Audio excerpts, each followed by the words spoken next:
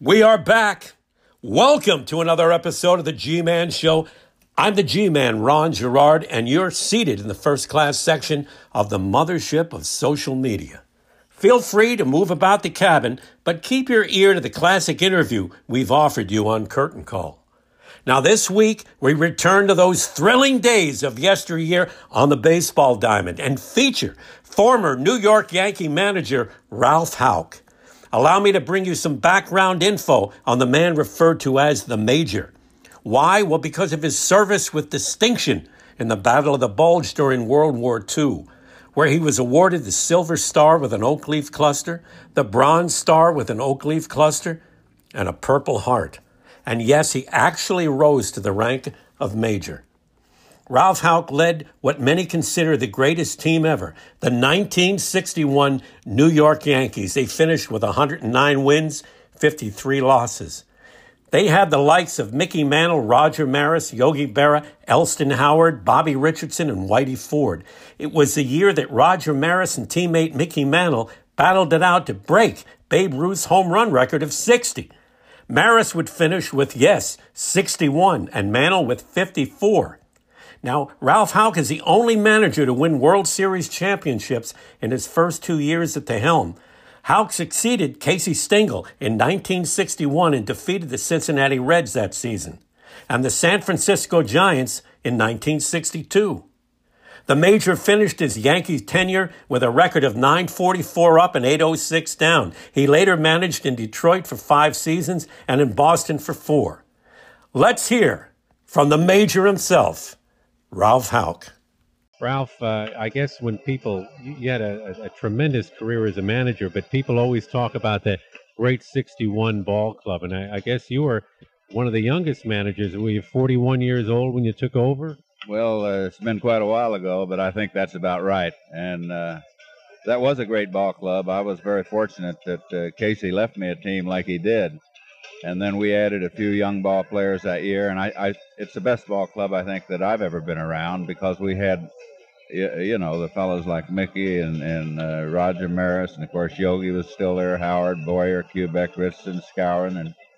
And we had a good bench, great relief pitcher in Arroyo. Of course, Whitey had the great year. And it was a kind of a ball club that could do everything. It had speed. They think of the power it had, but it also had good speed when we needed it in the close games, and a great defense. I mean, many people in the know, that team is mentioned, of course, as possibly one of the greatest teams of all time.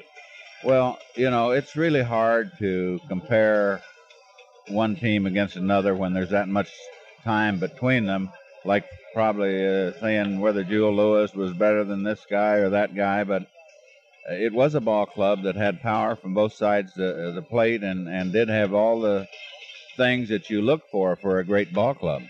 I reading that a great player, one of the immortals like Mickey Mantle, had a special relationship with you. I guess he was very close to you. Was that? I guess you were close to many players, but I read where you're mostly close with the bench players. You knew how to relate to them, but yet there was a superstar like Mantle that you had a relationship with. Well, when I took the job in '61, we needed a leader, and the Yankees never really had captains on their teams, and with the ability that Mickey had, and being a kid from Oklahoma and from the Midwest, and I related pretty good to him. And I told Mickey in spring training, I says, Mickey, I'm going to tell the press that you are the leader of this ball club, which is about the same as saying a captain. And the thing was about Mickey could hit 2 home runs and drive in 4 runs, and if we got beat, you'd have thought that he had failed to do the job. Or if we won a ball game and he didn't do anything, he was as happy as any player on the ball club. That's the type of person he was. And of course, as you well know, he played injured all the time with both legs wrapped and out with a lot of pain. And he was just an unbelievable inspiration to a ball club because of those reasons. And those things kind of relate to the other players. When they see a guy like that all he thinks about is winning, it makes your other players do the same thing. It isn't like in a World Series. It's like every day he would do things to try to win, like bunt or get a guy over. And when he stole a base, it was always a big one. I didn't let him run too much because I wanted to protect his legs. But those are the people that make great leaders on ball clubs. The countdown to 61 for Roger Maris. We've heard so much about what the man went through that year and being in New York and the pressure. Were you able to relate to that or to help him at all? I don't think anybody could. I mean, people will never understand the pressure that Roger went through. Personally, I think he should be in the Hall of Fame. He did something no one else has ever done. And people forget that he was a great defensive ball player and would break up double plays, and he no more wanted really to hit 61 home runs than anybody. He right when he was up into the 50s, he would still bunt on his own to beat a ball out if we had a chance to win it by doing that. And he would do those little things. He would move a runner from second to third with nobody out. And a lot of people don't know that. And he would stand when he come to the ballpark and sign autographs for an hour. And yet if the game was over and he didn't sign an autograph, people would get on him and things like that. When you get in the limelight that much, it's difficult to please everybody. And he finally got to the point where the press was so much following him that it really almost got to him. And at the end there, he didn't, several games, well, a game in Baltimore, he didn't, came to me and said, "Skip, I just can't make it tonight." And of course the stadium was full. I think that's the night that he tied the record with 60. And I told him, I said, "Roger, why don't you just go ahead and play an inning and I'll get you out of there. It's and let people know you're not feeling well or something." But he did start the game and finished it, and that's the night he hit the 60. And he actually, hair was coming out. I mean, he was in bad shape at that particular time. And a lot of people don't understand that. And your career as a manager, you had great teams after 62, 63, 60, 64.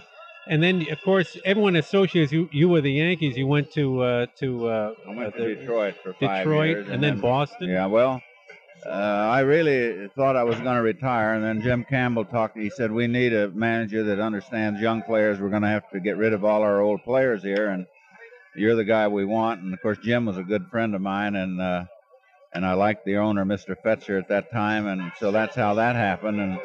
And then when I retired from Detroit, I fully intended not to manage again. And after 2 years, the Red Sox, I knew Sullivan real well there and the Yawkey family, and they said, "Well, we're going to have to rejuvenate this ball club." That's when Fisk left and Lynn and Burleson and they talked me into coming up there, and I had 4 great years up there and left very happy. I'm lucky I've never been fired. Maybe I left before anybody fired me.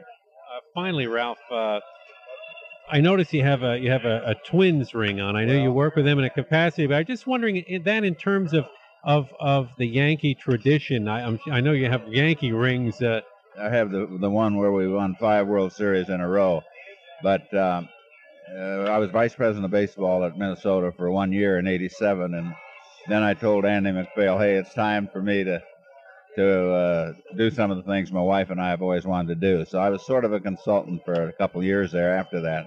But right now I'm just doing these baseball assistant.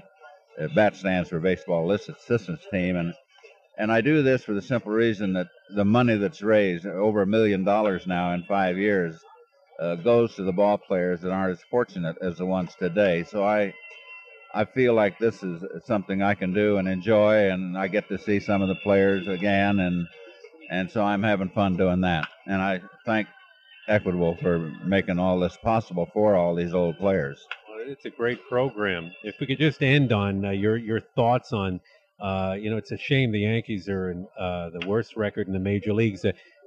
How you view Yankee tradition? Do you think it'll ever come to the forefront like it was when you were there and great managers previous to you? Well, it probably will. New York, as we all know, is a big city and a big town, and it'll bounce back. I mean, they're having a lot of problems now, and I can't name you the reasons for them. Everybody's pointing at George, but if you look back when he started. I know when I left there, he said, "Ralph, you're making a mistake," because he said, "I'm going to spend a lot of money and we're going to have a good club." And he went out, he got Jackson, Catfish Hunter, and he did spend a lot of money, and they had a winning team after that.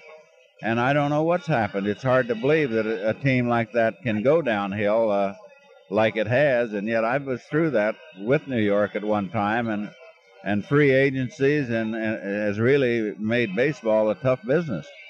Listen, Ralph, I appreciate your time, and thanks for all you gave to the game. No problem. I enjoy it. Talk about a hero.